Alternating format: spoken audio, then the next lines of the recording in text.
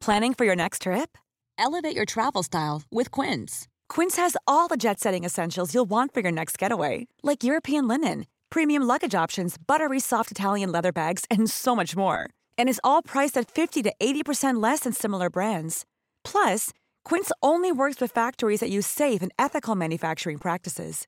Pack your bags with high-quality essentials you'll be wearing for vacations to come with Quince. Go to quince.com/pack for free shipping and 365-day returns. I'm Sandra, and I'm just the professional your small business was looking for. But you didn't hire me because you didn't use LinkedIn Jobs. LinkedIn has professionals you can't find anywhere else, including those who aren't actively looking for a new job, but might be open to the perfect role, like me. In a given month, over 70% of LinkedIn users don't visit other leading job sites. So if you're not looking on LinkedIn, you'll miss out on great candidates like Sandra. Start hiring professionals like a professional. Post your free job on linkedin.com/people today. Support Wrestle Talk! Give us a subscribe. Hey everybody, I'm John Cena. Hey, it's professional wrestler Colt Boom Boom Cabana. Hey, I'm Double J, Jeff Jarrett. This is Rich Swann. Matt Riddle, the King of Bros. Support Wrestle Talk. Support Wrestle Talk. Support Wrestle Talk. Do it, bro. Support Ollie. Support Luke. Support Wrestle Talk. Support Wrestle Talk. Home of Luke Owen. Whatever Wrestle Talk is and whoever Luke Owen is. Quote the Raven. Nevermore. Wrestle Talk. Rambo. Now is live. Hello and welcome to the Wrestle Talk podcast. I am Mr. Davis and I'm joined by Mr. Corporate Chopper. Hello. Hi. How's it going? Yeah, it's going well. Did you watch Quizzlemania last night? Have you seen this Mr. Wrestle Talk guy? No, actually. I mean, I've seen the picture of him and stuff. Like he's in the thumbnail for Quizzlemania now. I might need to speak to you about that at some point because I just feel like there's a bit of a miscommunication or something there. Guy. But great guy. Yeah, right. What a find. What a find. Yeah. I feel like I've known him forever. Yeah, funny that. Brilliant. Yeah, we'll talk about it more later. He'll be on next week's podcasts. Oh, really? Yeah. He's going to be doing Raw and AEW going forward from now on. Instead of me. Well, yeah, I thought you're a busy guy. You know, you've got to chop all those thumbnails and indoctrinate more people to the authority. Yeah. I guess that's okay. Let's talk about let's get into it. Well, we're going to be talking about the debut of Miro, aka Rusev, or formerly known as Rusev from WWE. Here's the show.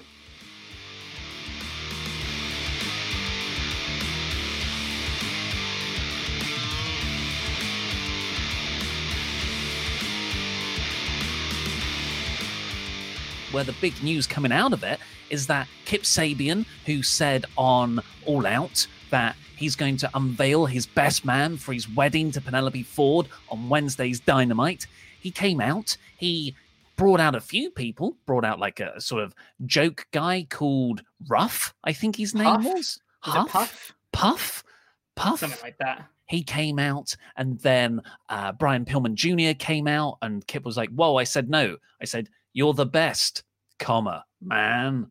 You're not the best, man. I don't like you. So that was funny. It was good comedy stuff. Kip Sabian's really good. But then he said, no, here's the best man. And who should walk out of the bloody babyface entrance? I think it was the babyface entrance. But Miro. Twitch's own Miro. Also kind of known for his time in WWE. So weird storyline to debut in a strange, I guess not a strange time because it's post All Out. This whole episode, this whole next couple of months is like the new season of AEW. Here's a few new characters. Here's a few new directions for people, new feuds, new storylines. And this is one of them. It's Rusev coming over to AEW in what seems to be a lower mid-card story. Yeah, it's a bit of a strange debut.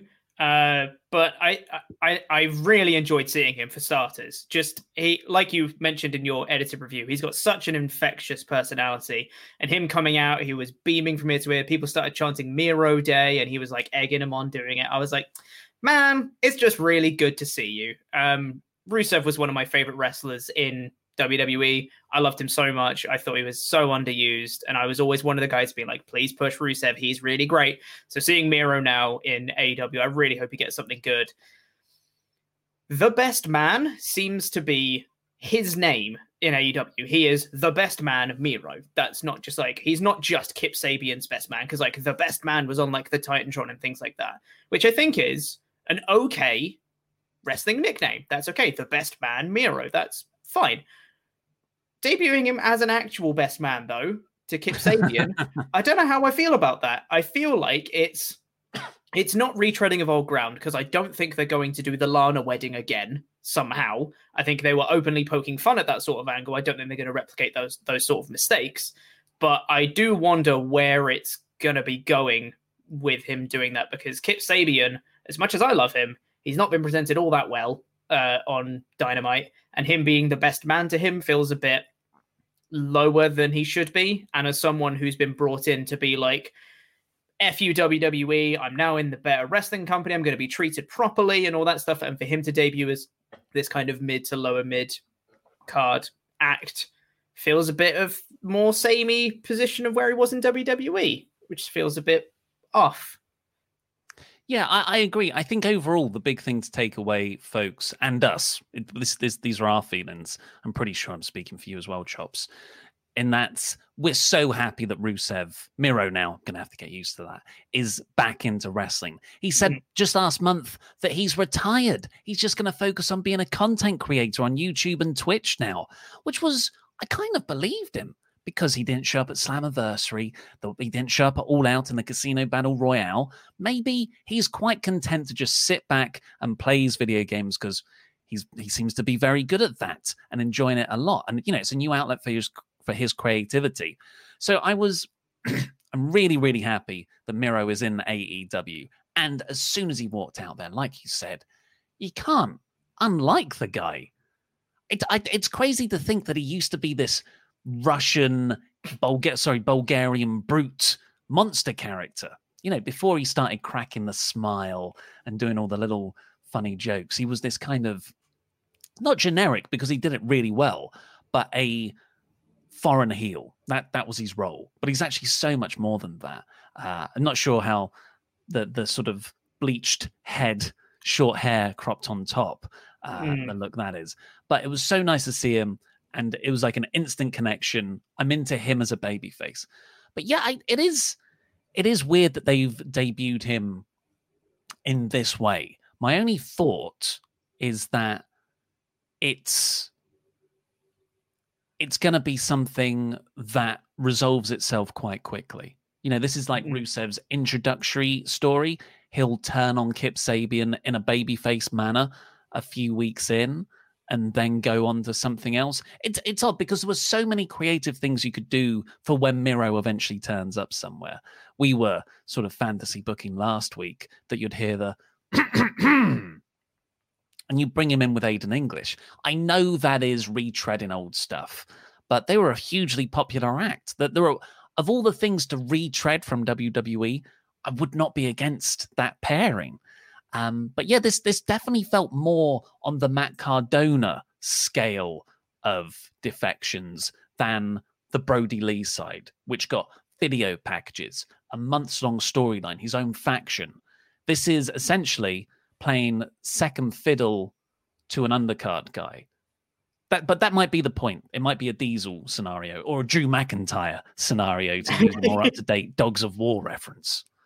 Yeah, and hopefully it doesn't take quite as long as Drew McIntyre with Dogs of War and all that stuff, because that was about 2 years being kind of second fiddle to someone else before he came out on top. So hopefully Miro can just kind of shed, not that Kip Sabian's bad by any means, but I do feel like him debuting in this way, he should be treated as a proper threat, a proper guy to go there, and not just like a comedy act, although I'm sure he would be great at comedy.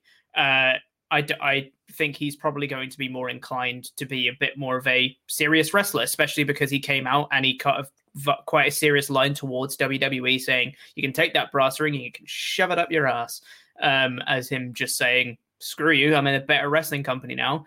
My name's Miro, I'm all elite. So it seems like he's taking it seriously. He's not just there to mess around the whole time and be handsome.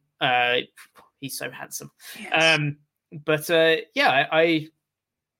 I'm quietly, hopefully optimistic. God, my brain. I'm quietly optimistic that this will just be a short-time thing. He'll kind of shed the weight of Kip Sabian. That sounds really mean to Kip Sabian, and I don't mean it to be.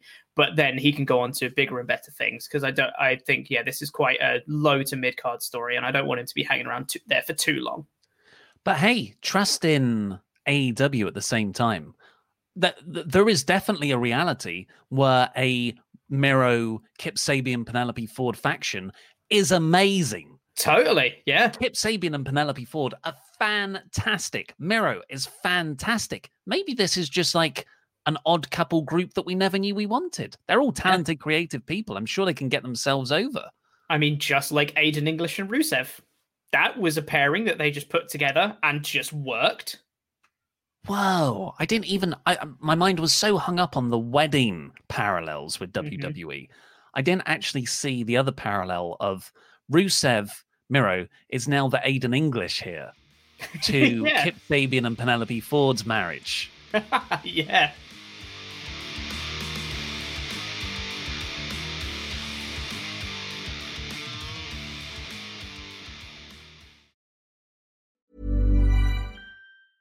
Ryan Reynolds here from Mint Mobile. With the price of just about everything going up during inflation, we thought we'd bring our prices down. So to help us, we brought in a reverse auctioneer, which is apparently a thing.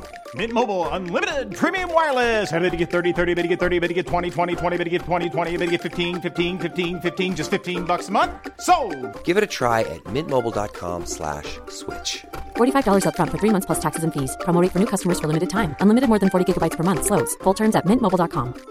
Hey, it's Paige DeSorbo from Giggly Squad. High quality fashion without the price tag. Say hello to Quince. I'm snagging high-end essentials like cozy cashmere sweaters, sleek leather jackets, fine jewelry, and so much more. With Quince being 50 to 80% less than similar brands. And they partner with factories that prioritize safe, ethical, and responsible manufacturing. I love that. Luxury quality within reach. Go to quince.com/style to get free shipping and 365-day returns on your next order.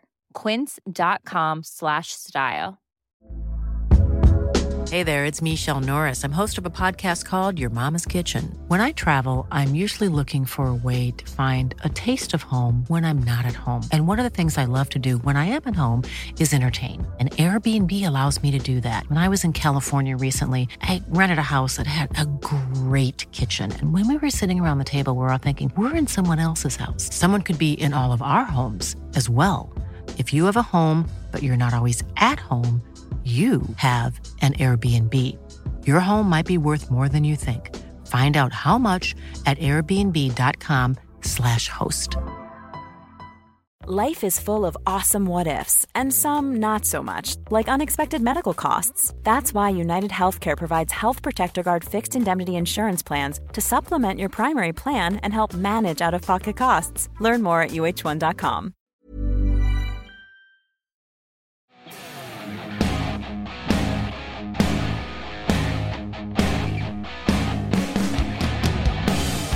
Do you like wrestling? Do you like improv? Do you like role-playing games? Then you'll love No Rolls Barred, presented by the Wrestle Talk Podcast Network. 6 players come together to create a fictional wrestling promotion, roll dice, and create the kind of insanity that real companies can only dream of creating. Can Tony the Milkman survive the twilight of his career and still find time to care for his wrestling son? Can the Denimatrix overcome the vicious Apex and achieve total denimation? Can brothers Golden Joe and Silver Bro coexist as a tag team before they combust? Find out now with the wrestling show that everyone's talking about. No Rolls Barred is available wherever you get your podcasts and only presented on the Wrestle Talk Podcast Network.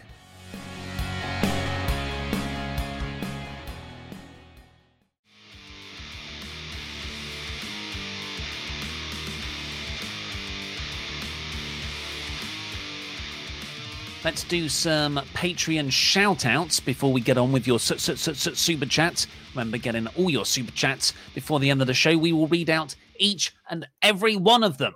But for now, when I can eventually find them, let's do our AEW Dynamite shout-outs for pledge hammers of $25 a month or more.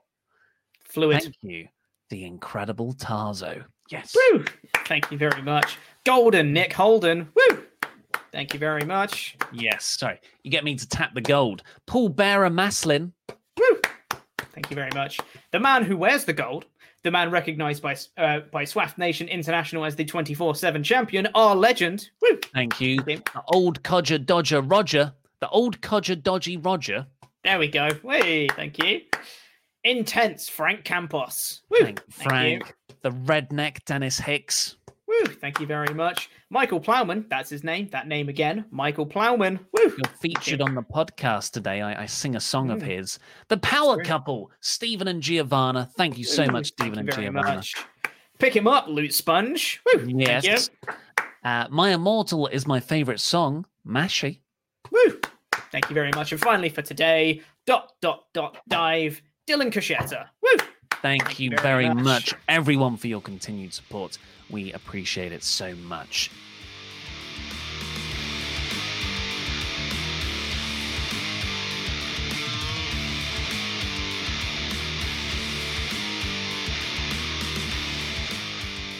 Let's see what you guys think, because I'm keen to get other people's takes on it, because obviously everyone's been very positive online. That's been the overwhelming thing, but I just want to get into if people actually thought this was a good debut, instead of like, oh yeah, it's Rusev. Gorilla Press, good day, Corporate Chopper, Mr. Davis. A quick note before you get into everything: Miro's debut was botched. A cheap shot for a cheap pop. He deserves better. I've seen people say that. A lot of people have been like, all the WWE guys that are coming in, they all say the same thing. I'm so glad to be out of WWE, and WWE sucks, and now I'm in AEW. And yeah, I can see that. I'm hoping that Miro doesn't do that too much. I'm hoping that this is just like, right, I'm here, screw WWE, I'm AEW now, let's go AEW from here. And it's not like a continual thing. I feel like Brody Lee might have overstepped the mark with all of his Vince McMahon jabs that he did all the time, maybe. I don't know, but we'll see. Mafia homages, I think you mean. Sorry, Mafia. yes. I mean, he did admit last week that he was taking jabs at Vince McMahon. So, how dare he? Mr. McMahon's a visionary. It's an interesting one, because for us, we've now seen this narrative and shoot WWE promo play out multiple times.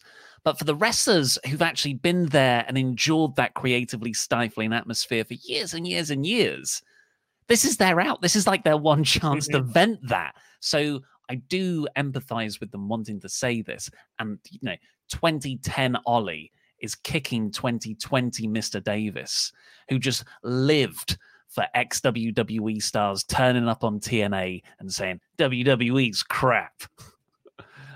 Alexis Ebden, best Wednesday debut, Mr. Wrestle Talk or Miro? Also, I really want to see Miro Sabian tag team Super Twitch Squad. Just let's get into that now. We'll talk about it a bit after the rest of the Miro-related chat. Mr. Wrestle Talk made his debut on last night's Quizzlemania. Only went and won the bloody thing. What a guy! And he'll be taking over Chopper Pete's stuff next week. So he'll be doing the AEW and Raw review with me. Yeah.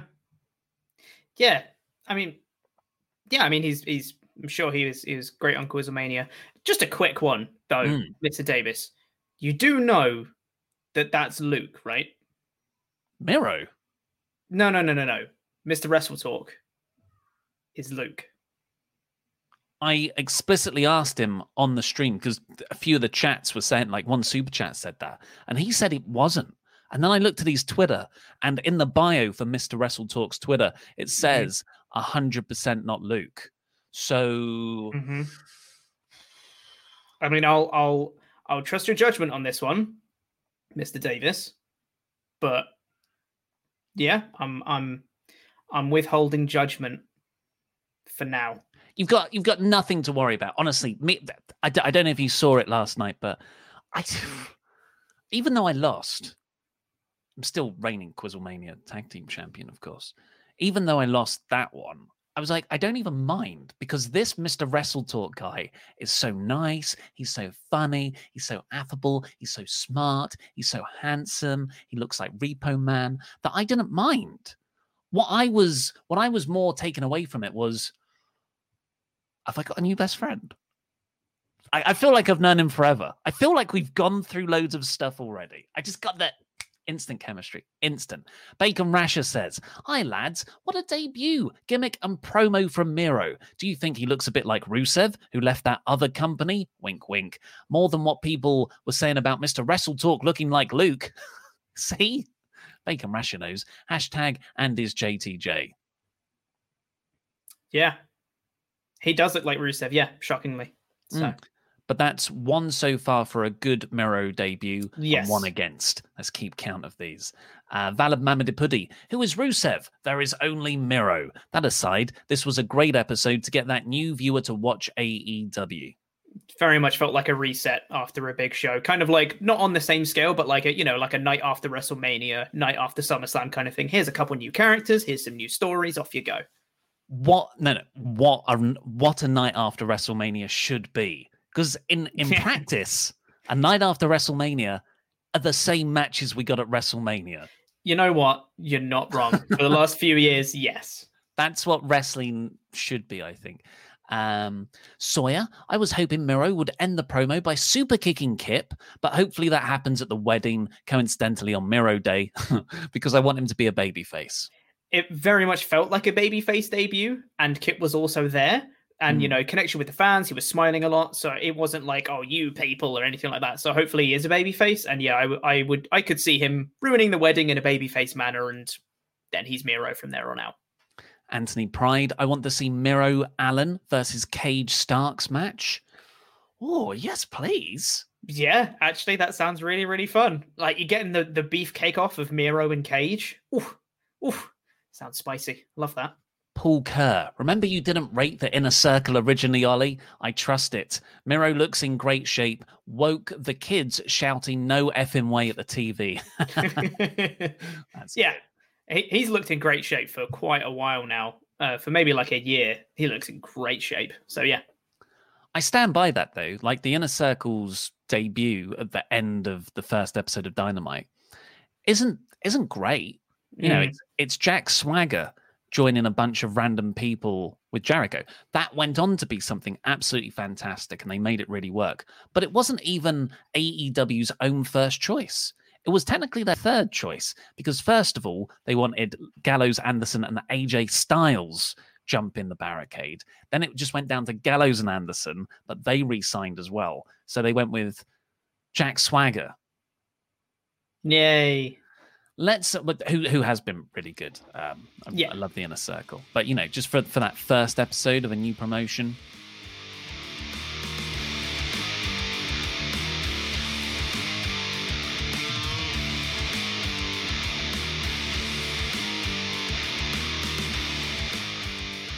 Speaking of Chris Jericho, that's how this episode began, in just a terrific cold open. And it was... So much of this episode was masterfully produced in a way to be that soft reset post-pay-per-view show. And this was a huge part of it. And it has Chris Jericho and MJF coming up to Tony Schiavone. They both pull up in their cars and they go up to one another and they just talk back and forth about how, they really respect each other. They're both going to go for the AEW World title. Just that they complained about losing to their respective Orange Cassidy and Jon Moxley.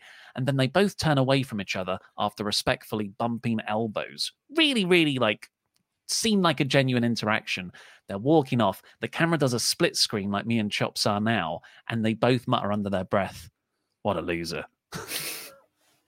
It's really good. It fits both their characters so perfectly for them to play up other people, but secretly call them a loser because they think they're better. It's perfect. It was funny. It put over both their characters. It was like a bit of a soft reset from All Out. It was good. It was a perfect way to open the show. I really like MJF versus Jericho does have context as well. There was a bit when Jericho offered MJF a t-shirt to join the Inner Circle when he first turned on Cody, but MJF said no. So a feud, a heel versus heel feud, or at least matchup I never knew I wanted. Well done. The opening match had everyone already in the ring, so no entrances. Lucha Bros versus Jurassic Express. So we're going to start the show at 11. This was really fun, wasn't it? Oh, boy. As I mentioned last week when it was Young Bucks versus Jurassic Express, All Out for Young Bucks, Jurassic Express, all four of these guys are so good. They're brilliant. They're really great sequences. The only thing that I wasn't a fan of was the Penta and Phoenix dissension that happened in the match. But the match itself was really, really fun. It just kind of got towards the end. There was a little bit of dissension between the two. Jungle Boy reversed Phoenix and threw him at Pentagon, who still hit a destroyer on him. It's like, maybe you could stop, not hit the move on him, but hey-ho. Wrestling logic. The momentum. The momentum's already there. Destroyer. You try doing it, Pete. You try getting in that ring and not hitting a Canadian destroyer on someone. Then Jungle Boy rolls up Phoenix and gets the win. They start arguing between each other after the match, and Eddie Kingston has to come out and try and force them to stop arguing as part of the Death Pentagon that he's got. Which, again, Eddie Kingston, great promo. And like you mentioned in your review, I really hope this is just putting over how good of a leader Eddie is, rather than any sort of long-term dissension between them, because they're all really good and they only just got together. So I think they should play out a bit more, have them be a strong unit, and have them come together properly now. Totally agree. Eddie's promo was masterful. Like, he's just getting over all of these little points. Huge storyline points that would sound like clunky exposition anywhere else. But he's like, your wife's not with you at the moment. Talking to Blade about Ali, who's, weirdly doing another storyline where she's involved with QT Marshall. So that is a bit weird. But then he's like, Pac's over in England, so you've got nothing. And then at the end, he just like drops a little mic thing and says, oh, and I was never eliminated at the Casino Battle Royale. So I hope that plays into something. That would be good, yeah. They seem to be putting a lot of responsibility with Eddie Kingston. He seems to be quite like an important figure on the roster right now. So I'm hoping that, they continue that story on. After that, we got Jake the Snake and Lance Archer kind of a pretty decent promo on Jon Moxley. Really nice setting. It was raining. They captured that really, like, it was shot really beautifully. Like, if you just looked at the image, you'd be like, I want to see this 80s post-apocalyptic punk movie. And then later on, Moxley got his own promo in a corridor. Nothing like crazy notable, but just very, very solid promos from both guys who are heading to a collision on October 15th, I believe it is. Something like that, yeah. Should be good. So you'd assume Moxley Archer isn't the Full Gear title match. Because Full Gear is 9th of November. That's right, yeah. Which is interesting. I don't know who they have in mind for the other shot, or whether they're going to extend the Archer feud out. Historically speaking, from AEW, they probably won't. They probably just do the one and done title shots. But I don't know. I don't know who I'd like to see instead. Pentagon. Matt Hardy then came out and said, I really like this. There wasn't an angle. There wasn't any interruptions. They didn't try to swerve it in the storyline. Matt Hardy came out and said, I was stupid. I put my family through something they shouldn't have had to go through. I made all the fans feel really uncomfortable. They didn't say it kind of ruined a lot of the resulting pay-per-view, but that was unsaid. This was Matt Hardy and AEW saying we got it wrong, and they didn't pro wrestling it. I really appreciated this. I don't know. I really believed Matt. And Reby Hardy was shown near the ring with Baby Max. No, Wolfgang now, isn't it? Mm-hmm. If I'm Tony Khan, I am just avoiding her backstage. Shit, yeah. Oh man. But yeah, I thought this was a great apology. It's a great way they did it. And Matt Hardy said, I'm glad that this thing with Sammy Guevara is done now. I'm sorry that the Broken Rules match wasn't what I wanted it to be, but I'm glad it's done, because if we'd have carried it on, someone would have got really seriously hurt. Which is him basically saying, I'm glad we called the match and went straight to the finish. And at least they, all the controversy aside from that match, I'm glad that they had a finish so they can say that this feud is done. So then they don't have to have another match later on to risk someone else getting injured again and things like that. So yeah, hopefully both can just move on now. Yeah, really, really well done. Also, Matt did say that he's going to go for the AEW title at one point. I believe he said he's going to go for a AEW title at some point. He wants gold at some point, I believe. Then we got Orange Cassidy pretty much squashing Angelico. I forgot because I don't watch Dark that much. The Hybrid 2, Angelico and Jack Evans. Fantastic tag team. And Angelico is an amazing high flyer. I forgot they're on the roster. This is just a credit to their, the depth of talent they have there. But Orange Cassidy pretty much squashed him, and this wasn't the Cassidy of old. He still did a few I'm just going to sit down rather than properly reverse a charge into the corner. But no, he was putting an effort from the get-go. Yeah, it seems like Orange Cassidy now is a wrestler on the roster. He's a guy who can go out and have a very good match, which he is a very good wrestler. I'm not going to take that away from him. I feel like this kind of turn in his character, for me anyway, probably should have been done a little bit later down the line. It's been less than a year since he's been in AEW, really. So maybe it was a bit quick. I feel like they could have got more out of the I'm half-hearted gimmick before now he's kind of a wrestler. I feel like it'd be weird to go back to him being the half-assed kind of guy now. But he's still a great wrestler, so he should be putting on some great matches. I think you can storyline him going back to not caring. I think a crisis of confidence, a few losses. Plus, his previous act doesn't really work when there aren't that many fans around. So I think it's a wise decision to do that. I don't feel like it's too early personally. Plus, it's very rare you see this sustained in wrestling, although you see it a lot in AEW, actually. And that is proper character development. Orange Cassidy had a feud with someone, a 2-3 month feud, and he has come out of that a changed wrestler. He wrestles in a different style. He puts in more effort. He's a new character. He has progressed. So I applaud that wholeheartedly. I thought that was great. Santana and Ortiz attacked him afterwards. Best friends ran down to stop that, and they're getting a street fight next week, which will be insane. Yeah, no doubt. I'm quite excited for that one. I think it's going to be really good, and hopefully this will be a blow off to their mini feud that they've been having around Trent's mum, and then they can again both move on to bigger and better things because both of the teams are really good. Bigger and better things like an interview with Louis Dangoor on Wrestle 2. Santana and Ortiz are going to be talking to Louis in 2 weeks' time. Well, it's actually later today, I think, that they're having their interview. But we'll put it up soon. So go over to Wrestle 2 and subscribe to know when that goes live. Should be a really good chat because apparently Ortiz likes us. Ortiz watches us.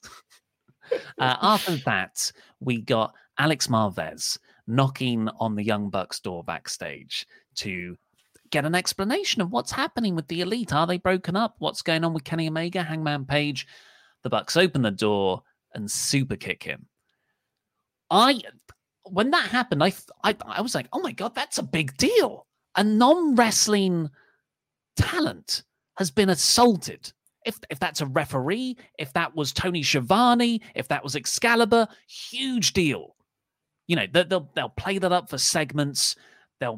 Fines will be had. Loads of referees will be separating. That the babyface roster will come to Marvez's aid. Instead of that, it just cuts to the commentary team and they go, wow, Bucks aren't happy, are they? That's the one thing I really don't like about this Elite story is that it feels like all the really big moments from it, the commentary don't care about, which are still amazingly done, amazingly shot, amazingly framed. The performances are fantastic. It just feels like the commentary are just like, wow. It's like at All Out, the moment when Page drops down to the floor and Omega doesn't catch him and steps backwards from him. That's a huge moment. That's the moment where Omega turned on him. The commentary are like, man, I think he almost didn't catch him there. It's like, come on, guys, put it over a bit more. But that said, love this because the Bucks didn't say a word. Super kicked him and then just looked quite angry and then slammed the door. very curious to see where that's going. I'm excited for this because it's still going. It was later confirmed that they're going to be fined $5,000 each, and no one really cared about that either. I just thought that's a big angle to potentially give a lot of heat to people. And we got the announcement that they're going to be fined $5,000 during the women's match, of course. Because when else would you do it? Yeah, you want to wait till nothing's going on, don't you? Yeah. Then we got the Kip Sabian Miro reveal, a great backstage interview that had happened earlier, a pre-tape with Tony Schiavone and Hangman Page. Hangman Page just looks dejected. He's blaming himself for all of this. Just an incredibly well-portrayed character and his plight when, he's just so self-destructive. And now he's properly self-destructed in that he's driven away all his friends, be it whether that's his fault or not. The only thing he's got left to destruct now is himself. So he's going to start blaming himself. Oh, yeah. Beautiful. I didn't think that Adam Page was an amazing promo. I thought that his character work, his facial expressions, and the way he moved around the ring and stuff and told a story through physicality was amazing. I didn't think his promo was amazing until this week, and I was like, my God, that's an amazing promo. Like, just, it felt so natural, his performance. And him just saying, like, look, I know we're all flesh and blood and all that stuff deep down, but the way I see it, I'm just full poison. I was like, oh my God. That poison line was incredible. Yeah, so good. And he just said it so naturally, because that sounds, when I say it, it sounds really corny. It sounds like a WWE scripted promo, but it just came out so naturally. And him saying that he wants to reconcile with Kenny, he's like, it's all my fault, but, I'm just holding out hope that, me and Kenny can get back together. I'm just like, oh, I just want to cuddle you. Like, oh, such a great promo. It was brilliant. After that, we got Joey Janela and Sonny Kiss taking on Chris Jericho and Jake Hager. This is after the Jericho-Janela match that happened previously. Just another expert way of how AEW are soft resetting everything right now, but still tying up loose ends from the previous week. Just really well done. And it was a no DQ match. Got chairs, got tables, fire extinguishers, fun stuff. Sonny Kiss is really good when he's booked in the right spots. Jericho and Hager win. And they cut a promo saying they're attacked, like they're going to go for the tag division. Yeah, I mean, if you're losing Hangman and Page, replacing it with Jericho and Hager is a good idea. I feel conflicted because I think putting in Jericho and Hager is a great idea. It keeps Jericho important, it keeps him going for some titles without feeling a bit like stale, because he's had a long feud with Orange Cassidy now that, as they kept putting over, was 14 weeks of them going back and forth. So it feels like he should do something related to a title now, at least, which makes a lot of sense. But I do wish, though, now that they've gotten rid of Omega and Page as a tag team, it feels like from the amount of people that they've got in their tag division, maybe bringing up someone else like a Jurassic Express, Butcher and Blade, like Best Friends, P&P, like so many tag teams that could potentially get a bigger spotlight. But now I feel like that spotlight's going to go to Jericho and Hager instead, which I feel so conflicted about it, because it's a good idea, but also there's other teams that should also have that spotlight at the same time. I don't know. I feel conflicted about it. But as you mentioned before, just real quick, Sonny Kiss is amazing. I thought they were so good in this match. I agree. I think it's a good idea. Really nice switch up of, you're not in the singles division at the moment, so it makes tag team wrestling feel important. But it's now created a landscape where everyone's a heel. I call it NXT. And you've got FTR, Young Bucks, Jericho and Hager now. All those top teams, Santana and Ortiz. Like, I feel all the Butcher and Blade, all the top contenders are bad guys. Dark Order. So I don't know how that dynamic's going to play, but hey, AEW usually do this stuff right. So I'm sure they've got I'm sure they're aware of that. And they'll juggle some bits around. MJF fired his campaign team because they lost. He went ballistic at the lady he always tells to smile. What a cruel end to that by saying, stop smiling. Your teeth are all rotten and coffee stained.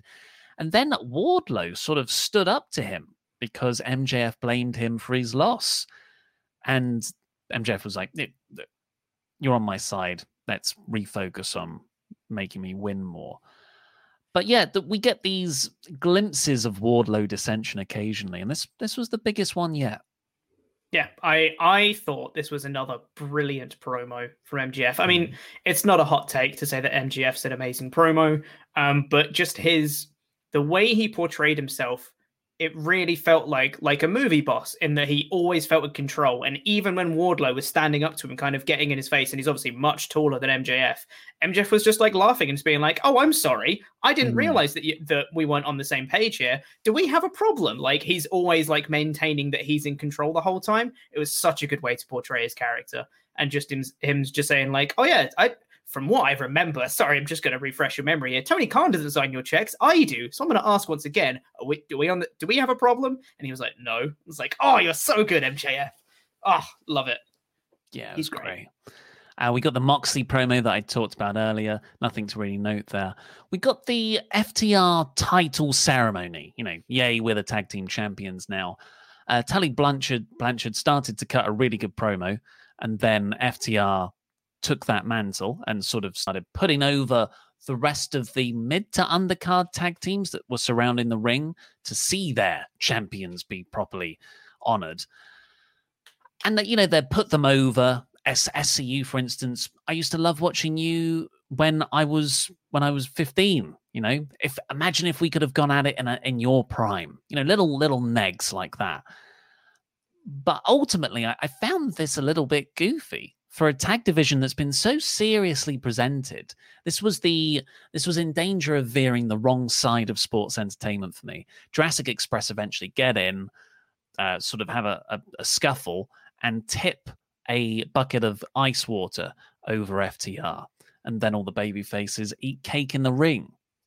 Yeah. Yeah. Kind of, I agree with that. I was like, this promo is really good. FTR are presented as, we're really good wrestlers. That's what we do. We like wrestling. And then they come out and they get ice water thrown over them by the goofy tag team. And I'm like, but even the goofy tag team haven't been presented as goofy because their wrestling is really legit. Like, they're really good wrestlers. That's their thing. But this just the tone didn't feel right. And I feel like that might sound like a nitpick because we could get a very important and really good feud out of this from FTR and Jurassic Express. But the way you set off a feud, the tone needs to be right. And this didn't feel right. It felt a little bit off. So I'm excited for the feud. I think we're going to get some great matches out of it, but it just feels like there was something a little bit off about it. Yeah. Then we got Ricky Starks came out to do an emo parody of Darby Allin. Very, very funny. Excuse me.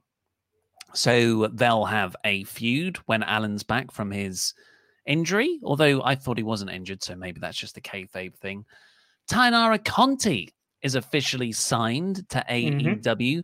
Her first outing was essentially to get squashed by Nyla Rose. Yep. I mean, the good thing about Ty Conti is that she's 25, so she's got hella time to hopefully be better.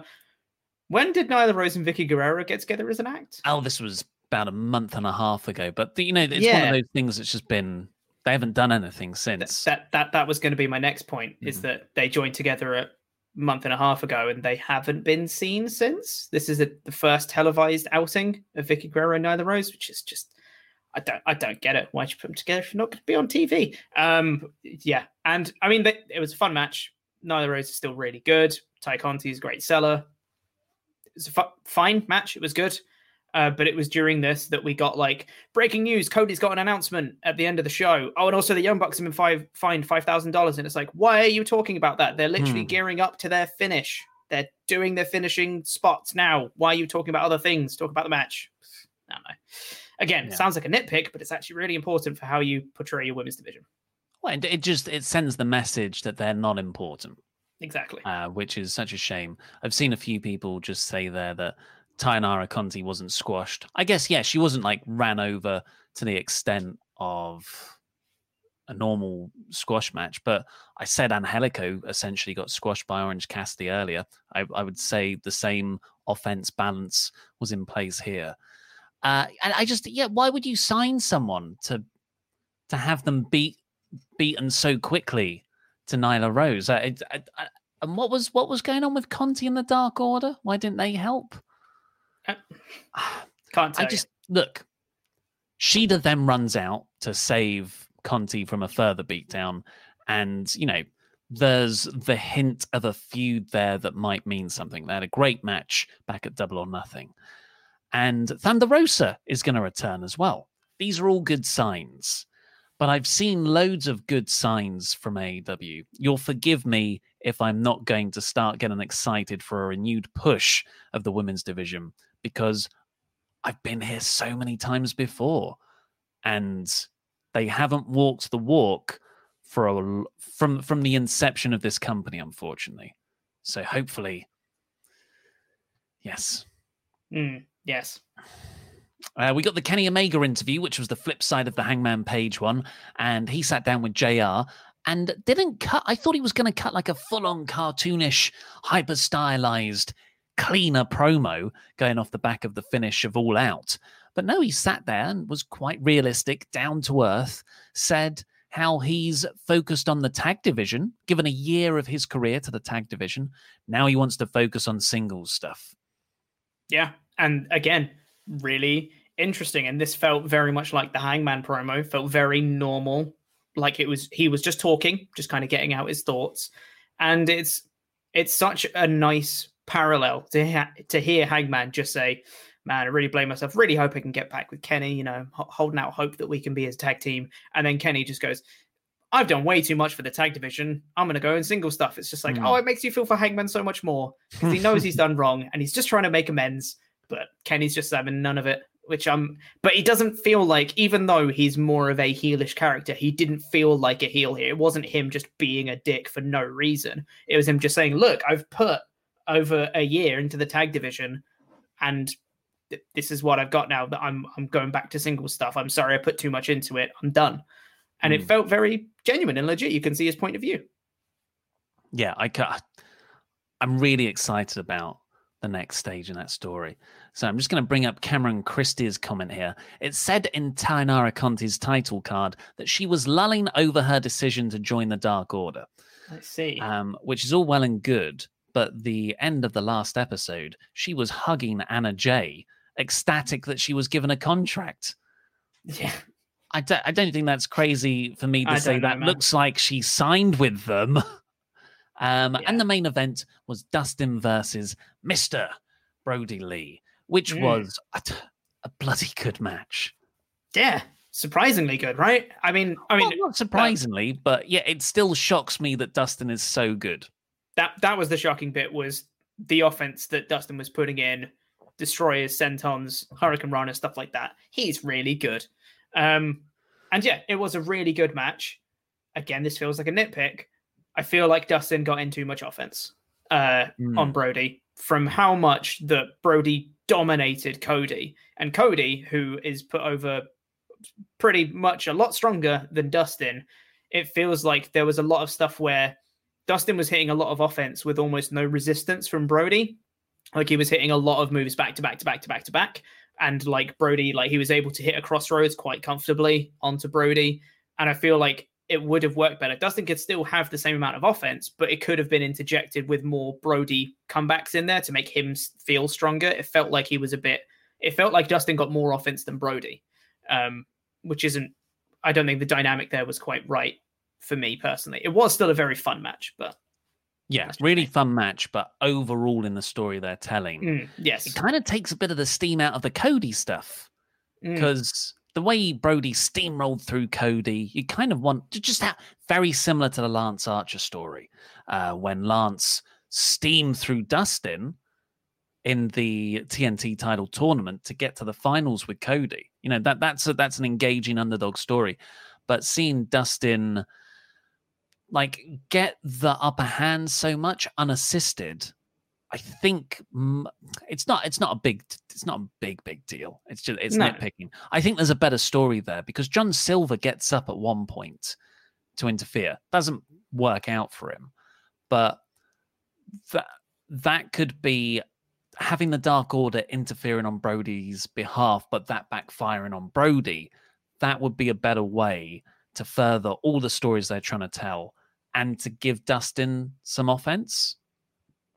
Yeah, exactly. Yeah. It just felt like the balance was a little bit off. But like I said, great match still. Very entertaining. Brody still won, which is obviously the right choice. And he bullied Colt Cabana after the bell. After Colt came down and was trying to celebrate with him, he was leading the charge, come out, applauding him and stuff. He gets in the ring and Brody immediately just shoves him aside. Like, no, because he's still annoyed about what happened at All Out. And again, Evil Uno's the one who kind of walks Colt away and be like, it's okay, don't worry. Really fun stuff. Just that way to break someone down, to build them back up again in your own brainwashed cultish image. Fantastic. And also, the big announcement, Pete, that they've been teasing for about half an hour by this point was made. Cody is going to be the host or a co-host or whatever of the Go Big show. I don't care. I'm sorry, I don't care. To have stuff that's been announced, like I mentioned earlier, during your women's match and to hype it up constantly through the show, it's going to be a big deal for your show that you're portraying. And it wasn't. It was just them saying that Cody's now going to be more mainstream, which massive props to Cody. He's doing really well for himself and being able to get on like a proper mainstream TNT show. That's amazing for him. It's great promotion for AEW. That's great. I have no issue with him doing the show that he's going to do. I have every issue with that being the main event announcement of the show. That doesn't make sense to me. Promote the show that you're doing, not other stuff. We criticize WWE all the time for this sort of stuff, and AEW did it.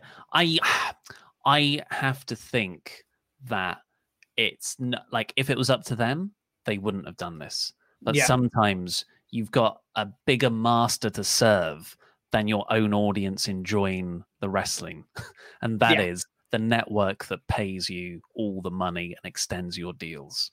Yes. So I didn't like it. Cynically, I can see why they made the trade-off.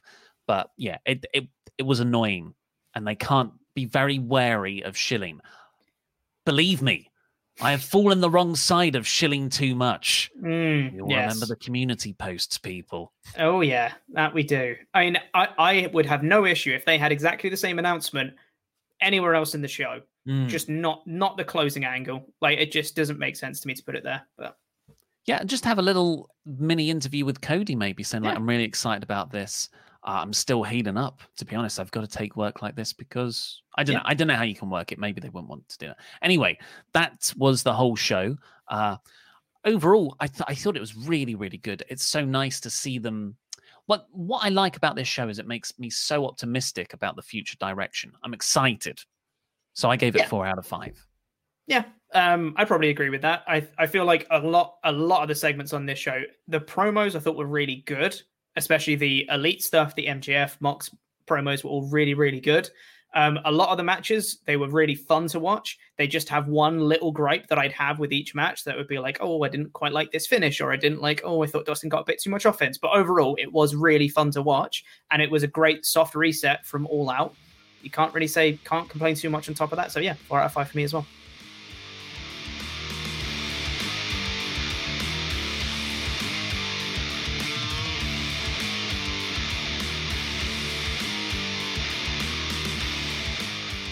Let's get on with all your super chats. Nate dropped surname. He is Miro. Very excited to have him in AEW, the next TNT champion. How great would him versus Brody be? Chopper, how happy are you to see Smooth Adam? Oh, I talk about me and Smooth Adam on the podcast version of this. Short answer, very happy. Miro versus Brody would be great. I'll be well into that.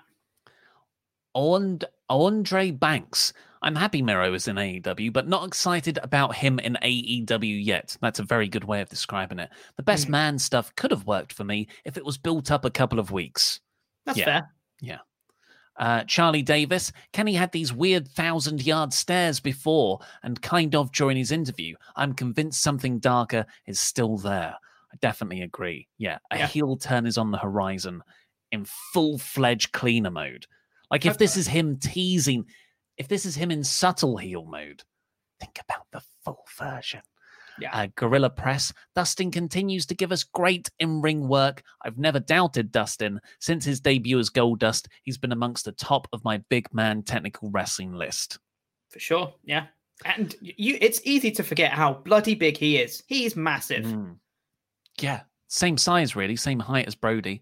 Charlie Davis again. I love the show. I love the slow burn Kenny and Hangman story even more after last night. Heartbreaking that Adam thinks he and Kenny can get back together, but Kenny is done. It's a very real breakup dynamic.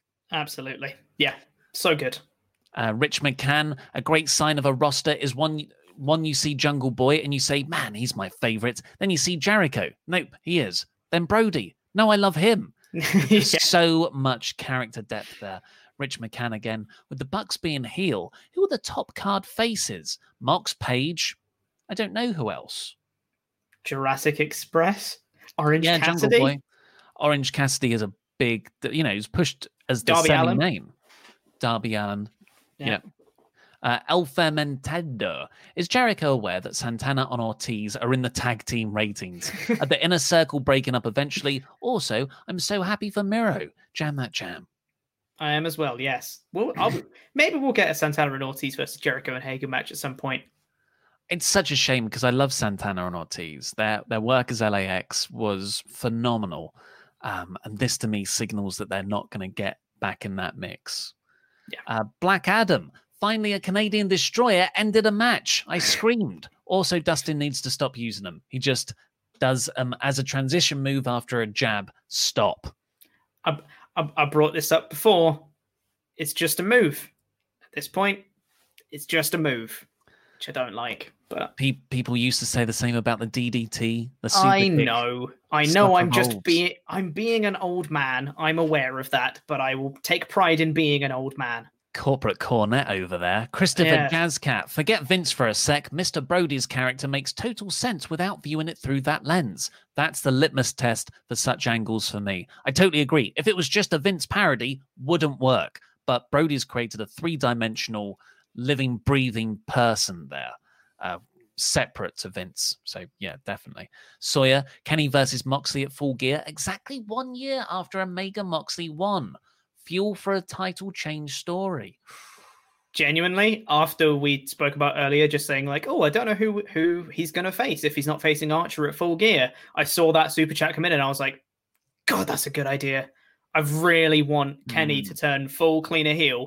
First proper match afterwards is against Moxley for the AEW title and he wins. I think that would be amazing. So much history there as well. Exactly. Double or Nothing debut. Nate drops surname. They can tell the story of, unlike Kenny Page, Jericho Hager can't hang in the tag division, put over other teams. Inner Circle breakup begins. I think I like all of that bar the last sentence. I think having the story of Jericho Hager not hanging in the tag division is a great story to tell. I think that's really good. You don't have to have the Inner Circle breaking up from it, but that story in and of itself is really good. Or maybe Jericho needs Sammy. Yeah. That's always seemed to me to be the more father-son team there, the closest two of the Inner Circle, apart from Santana and Ortiz, of course. Gorilla Press, Tainara Conte surprisingly got some good offense in. A decent first outing. He has risen. Today is the day. Speaking of this gimmick that keeps... I don't know what's going on. Gorilla Press again. Not a clue. Dynamite was better than All Out. Soft reset. Great soft reset, Tony. He's such a natural at delivering fantastic content. Yeah, it was a very good show. I preferred All Out more. I thought All Out was really good, beside the Matt Hardy stuff. Jose Vasquez. Hey, guys, who do you think is going to be in the first triple threat for the AEW title, or should be? That's a hard question. I'd love it if... This is total fantasy booking now off the top of my head. If we did get to a point where it was Kenny and Moxley, and then you had Kenny and Hangman and Mox in a triple threat, I think that'd be really fun. See, off of this episode, Moxley, Jericho, and MJF. Yeah, that would also be very good. The Zornice. AEW commentary always talks a lot during matches. Not everybody should win their first match. Boring. Tainara showed guts and craft. I like the show. I'm glad you got something out of the debut Zornice. Unfortunately, I just thought it seemed like it's someone who got beaten. She just got signed. Yeah, I didn't see anything in it, unfortunately. Sawyer, you understate how commentary sold the Bucks super kick. They were clearly shocked and confused, and Excalibur talked up how he's seen them go to this dark place before and what a dark omen that could be. Yeah, they did say that. They didn't sound very shocked, though. I think they were just like, whoa, they're going to that dark place. All right, here's the next match. And it was like they should have played it up more, being like, whoa, what's going on here? Like, Where's the concern for Marvez? Yeah. It was them. Anyone worried about him? If they'd have done that to another wrestler, I can understand that reaction of them just being like, oh man, that seems a bit harsh, Buck's going to that dark place. But they just super kicked a random dude. Like, play it up, man. I don't know. Black Adam, I'm with Chopper. A goddamn flipping pile driver should be a finish. Even P.T. Williams apologized for making it because it's so common now. Yeah. I mean, it's a good move. I love the move. Just stop using it as a random move that's a transitional thing. A hot tag to you. Yeah, there's some AEW related super chats now. Nothing worse than dry chicken, says AEW brilliant. Not at the constant jibes about WWE. We watch AEW to switch into something different, so I don't need to be reminded about another show. Yeah, I agree. It's gone a bit stale by this point, yeah. Totally. Especially when we've seen other people show up and do the same thing on Impact as well. It just feels like a lot of other people doing the same thing similarly right now. But I think the Shoot podcast has killed this kind of promo. You're not wrong. It will never be as good as a 3-hour sit down of all the stuff. Yeah, I blame Moxley for that then. It's all his fault. Him and Punk ruined it. Christopher Jazzcat says, New Japan is better than AEW, which you'd know if you actually covered it. Ooh, the shade. But Hangman Kenny, the Bucks FTR is still the best story in wrestling. Well, you're in for a treat, Jazzcat, because the plan is to do some live streaming on Wrestle 2 of the G1 Climax tournament. I think just exclusively Block A, because that is insane. It's genuinely absurd how much talent is in Block A. It's crazy. Wrestle Talk related super chats now. Gorilla Press again says, as for you, Oliver, today you will be addressed by B is himself. Don't be afraid. Be intrigued. He is risen. Still very confused. No idea. Happening. Joshua Law, Mr. Wrestle Talk is awesome. Can I get a yes, please? I don't see why not. Yes, please, Mr. Wrestle Talk. Seems like a great guy. Okay. Michael Dominguez says, if Chopper's storyline is only a 3-week push, I'm LMAO. What's a storyline? I don't know what you mean about storyline there, and I haven't got a 3-week push because I'm Mr. Davis's best friend. So, Words from Will says, doesn't Vacant own the Quizzlemania tag title since you fired Luke? Also, hashtag I want the sexy jacket back. This jacket's perfectly fine. And no, Luke's fired, which means I am the Quizzlemania tag team champions. That's exactly how that works. Dale D said, Mr. Davis, you might want to give Mr. Wrestle Talk a firing-proof contract so no one can legally fire him. You never know when someone like SRS might hack your system and get your new BFF fired. Wait, new BFF?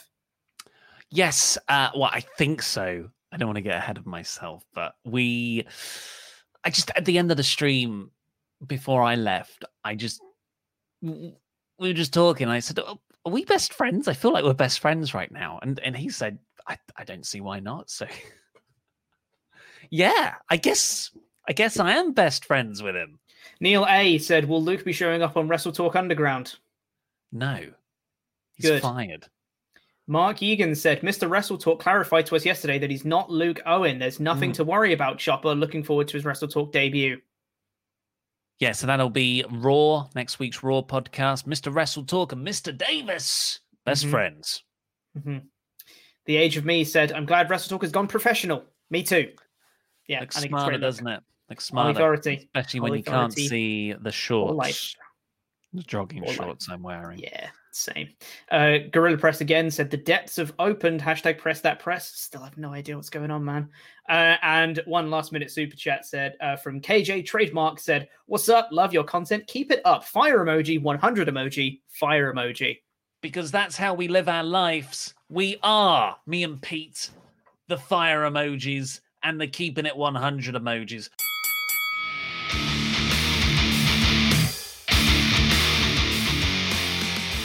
So funnily enough, I've actually got a few emails here because from the last podcast we did on Monday, speaking about Podswafters and whether they actually know about anything that's happening on YouTube and the Ollie Authority, etc. I've got an email here from Brad who says, following up on Corporate Chopper's request to hear from Podswafters, I primarily listen to the podcast and once in a while will watch an episode of the news on YouTube. I'll say the question about if the podcast and channel are the same continuity, I'd say yes. However, since we can't all be an omni-Ollie, the requirement to watch parts far known in addition to Wrestle Talk is more akin to being required to watch Up, Up, Down, Down to understand what's going on with SmackDown. Long live the Ollie Authority and the omni-Ollie. I didn't think of that. I didn't think of YouTube actually being split up into a few different parts. Well, I would argue that we do a good job recapping that stuff on the Wrestle Talk news. You know, we're never like, oh, Dynamite is bad because it's showing recaps of Dark. We're saying Dynamite is missing a trick by not showing anything ever from Dark. Yeah. Like on this week's episode, they just had a little graphic just being like, here are the people that won on Dark. It's like, well, maybe show us that. Like maybe show us a few clip or two of important people. I don't know. We got another one from Lewis here. Who says, I only listen to your podcast as I'm doing other things. Don't have much time to watch the YouTube stuff. I'm sorry. So I have no idea what's going on between Ollie and Luke, unfortunately. Great show and content, though, guys. Keep up the good work. I'll sum it up for you, Lewis. He's dead to me. He's an asshole. And I've already replaced him with Mr. Wrestle Talk, so... What a find. Yep. And we've got one final one here from Dave, who is saying, essentially, we've had a very common comment since we've debuted the Ollie Authority. A lot of people are saying, shouldn't it be the oligarchy? Because that's an actual word. And Dave has emailed in to say, oligarch, pronounced oligarch. Russian oligarchs are business oligarchs of the former Soviet republics who rapidly accumulated wealth during the era of the Russian privatization. Join the oligarch order. Ollie Uno, formerly Dave. I, too, can read Wikipedia. I was aware of what an oligarchy is, because you read it in the news all the time. Russian oligarchs buying up lots of London real estate. But yes, Ollie Authority. It rolls off the tongue, doesn't it? I much prefer the Ollie Authority. Plus, you know, it's like the Authority, but with Ollie in it, so it's better. Maybe, yeah. I prefer the clunkiness. I agree. Oligarchy is by far the superior pun because it works seamlessly. But I don't like pretty things that work well. I like stuff that's sellotaped together and in danger of falling apart. Yeah, that's why you like Mr. Wrestle Talk so much, right?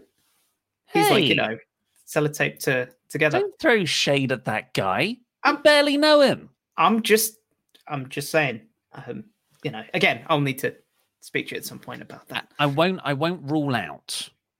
Maybe, I don't know, 3 years down the line, we do a month-long special of what would happen if our rocket ships crash landed in the Soviet Union and if we were all brought up as Soviets. And then we can do the oligarchy version of this. That feels very specific. I feel like you've already thought about that before. Well, it's Mark Miller's Red Sun when Superman's rocket crash lands in Soviet-era Russia. It's awesome. It's a great story. And that would apply to Wrestle Talk. How exactly? I just like to talk about the things I like sometimes. Yeah, that's totally fair. Speaking of talking about things that we like, oh God, my brain, Jesus Christ. I was going to say something really profound then, and then my brain just went, nah, you're just going to forget everything you were going to say. God. Yeah, how was... That was a bit Sorry, Tenacious D tribute style.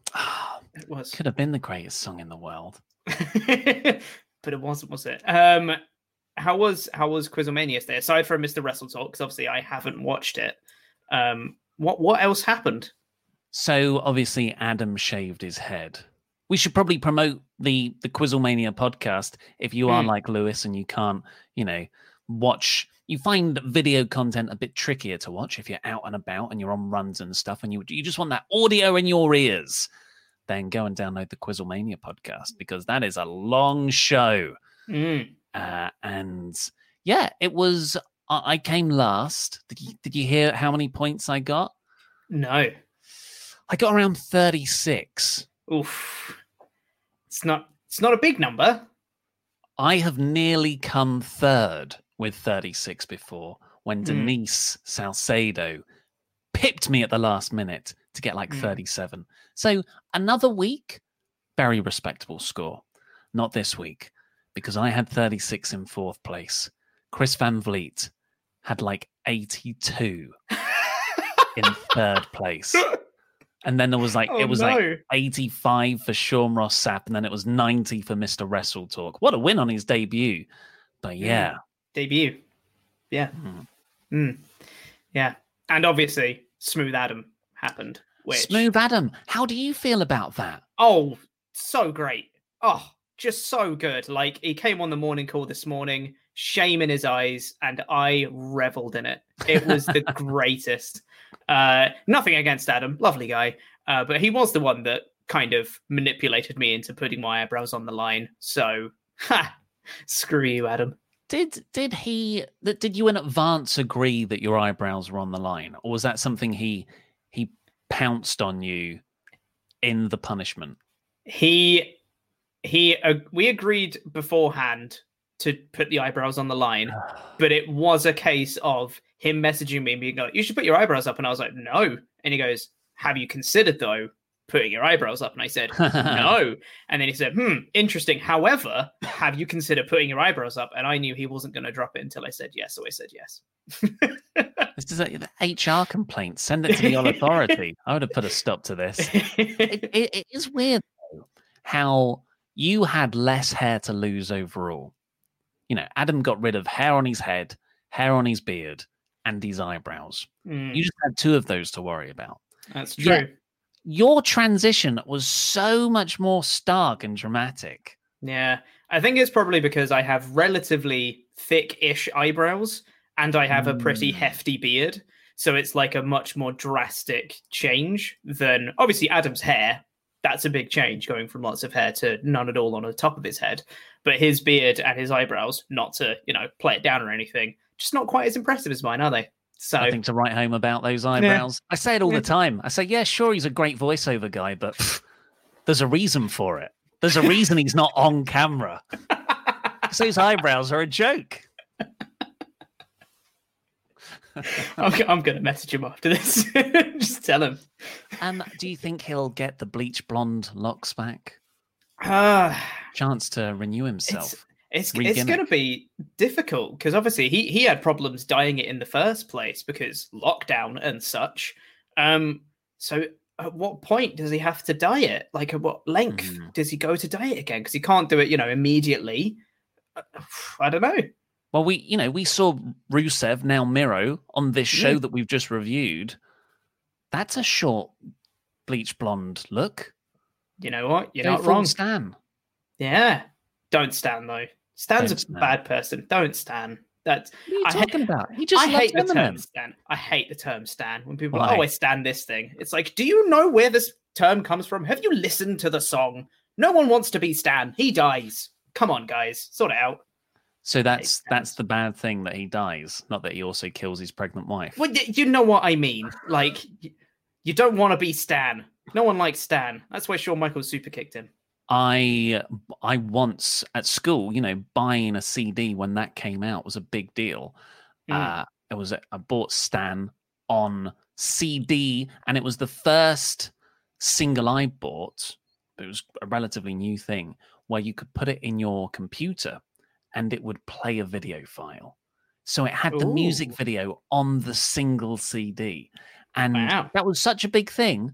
4 of my friends came round to my house to watch it. All at the same time. We had a little viewing party. That's amazing. God, that's the most amazing thing I've ever seen. Tell you what, though, brilliant music video for Stan. Oh, great video, mate. And a great song in general. Brilliant song. Love Eminem. Love a bit of old Eminem as well. He's great. But you don't like Stan, do you? No, I don't like the person Stan. And I hate people that call themselves Stans willingly. They're just like, oh yeah, I stan this thing. It's like, why would you willingly want to be a Stan? Come on, it's postmodern. Guys. It's been robbed of all its initial dark meaning. It's like Grimm's fairy tales. It angers me, Mr. Davis. It angers me. Anyway, that's probably all the time we've got for this episode. Can I read an email? Can I read an email? Sure, yeah. If you've got one. Mr. Davis is getting a lot of fan mail. Okay. And it's only right that I read out a few of them. Okay. Because let me open them up. So from Michael Plowman. Just a lovely email about support and what an asshole Luke Owen was for giving third place to someone who hadn't earned it. Also said, I'm extremely happy that Chopper Pete, nay, the Big Chop, saw the light and sided with the true winner. Maybe the Big Chop always knew it, and that's why he didn't take those false points. He was guided by your shining light, Mr. Davis. I can't wait until there's a proper merch in the shop showing my support for the All Authority, so we may bask in your... And then... So he tries to do a pun on glory with Ollie in. It doesn't work. Glolly? So he's put G Ollie and then just given up and written the word glory afterwards. But still, valiant effort. And then, to play us out, he's written me a poem that I think fits with a popular Queen track. So I'm going to sing it to it. You paid your dues time after time. Yep. You served your sentence, but committed no crime. And bad mistakes, you've made a few. Debatable. You've had your share of sand kicked in your face, but you've come through. As you go on and on and on. You are the champion, Mr. Davis. And you'll keep on fighting to keep it. Bum, bum, bum. You are the champion. You are the champion. No time for lukewarm, 'cause you are the champion. Of Wrestle Talk. That was beautiful. The lyrics, the singing was all perfect. Thank you, Michael Plowman. I think it's going to be better when you sing it to me eventually, because a lot of it is like it's second person, so it's speaking to someone. For me, it should be I am the champion if I'm singing it. Note for next time. Jump in next time, mate.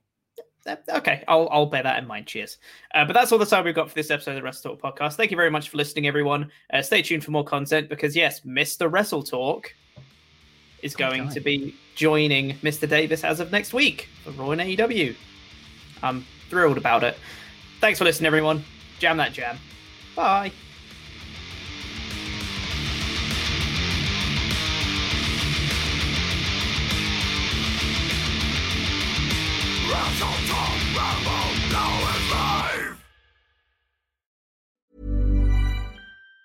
Even on a budget, quality is non-negotiable. That's why Quince is the place to score high-end essentials at 50 to 80% less than similar brands. Get your hands on buttery soft cashmere sweaters from just $60, Italian leather jackets, and so much more. And the best part about Quince, they exclusively partner with factories committed to safe, ethical, and responsible manufacturing. Elevate your style without the elevated price tag with Quince. Go to quince.com/upgrade for free shipping and 365-day returns. Planning for your next trip?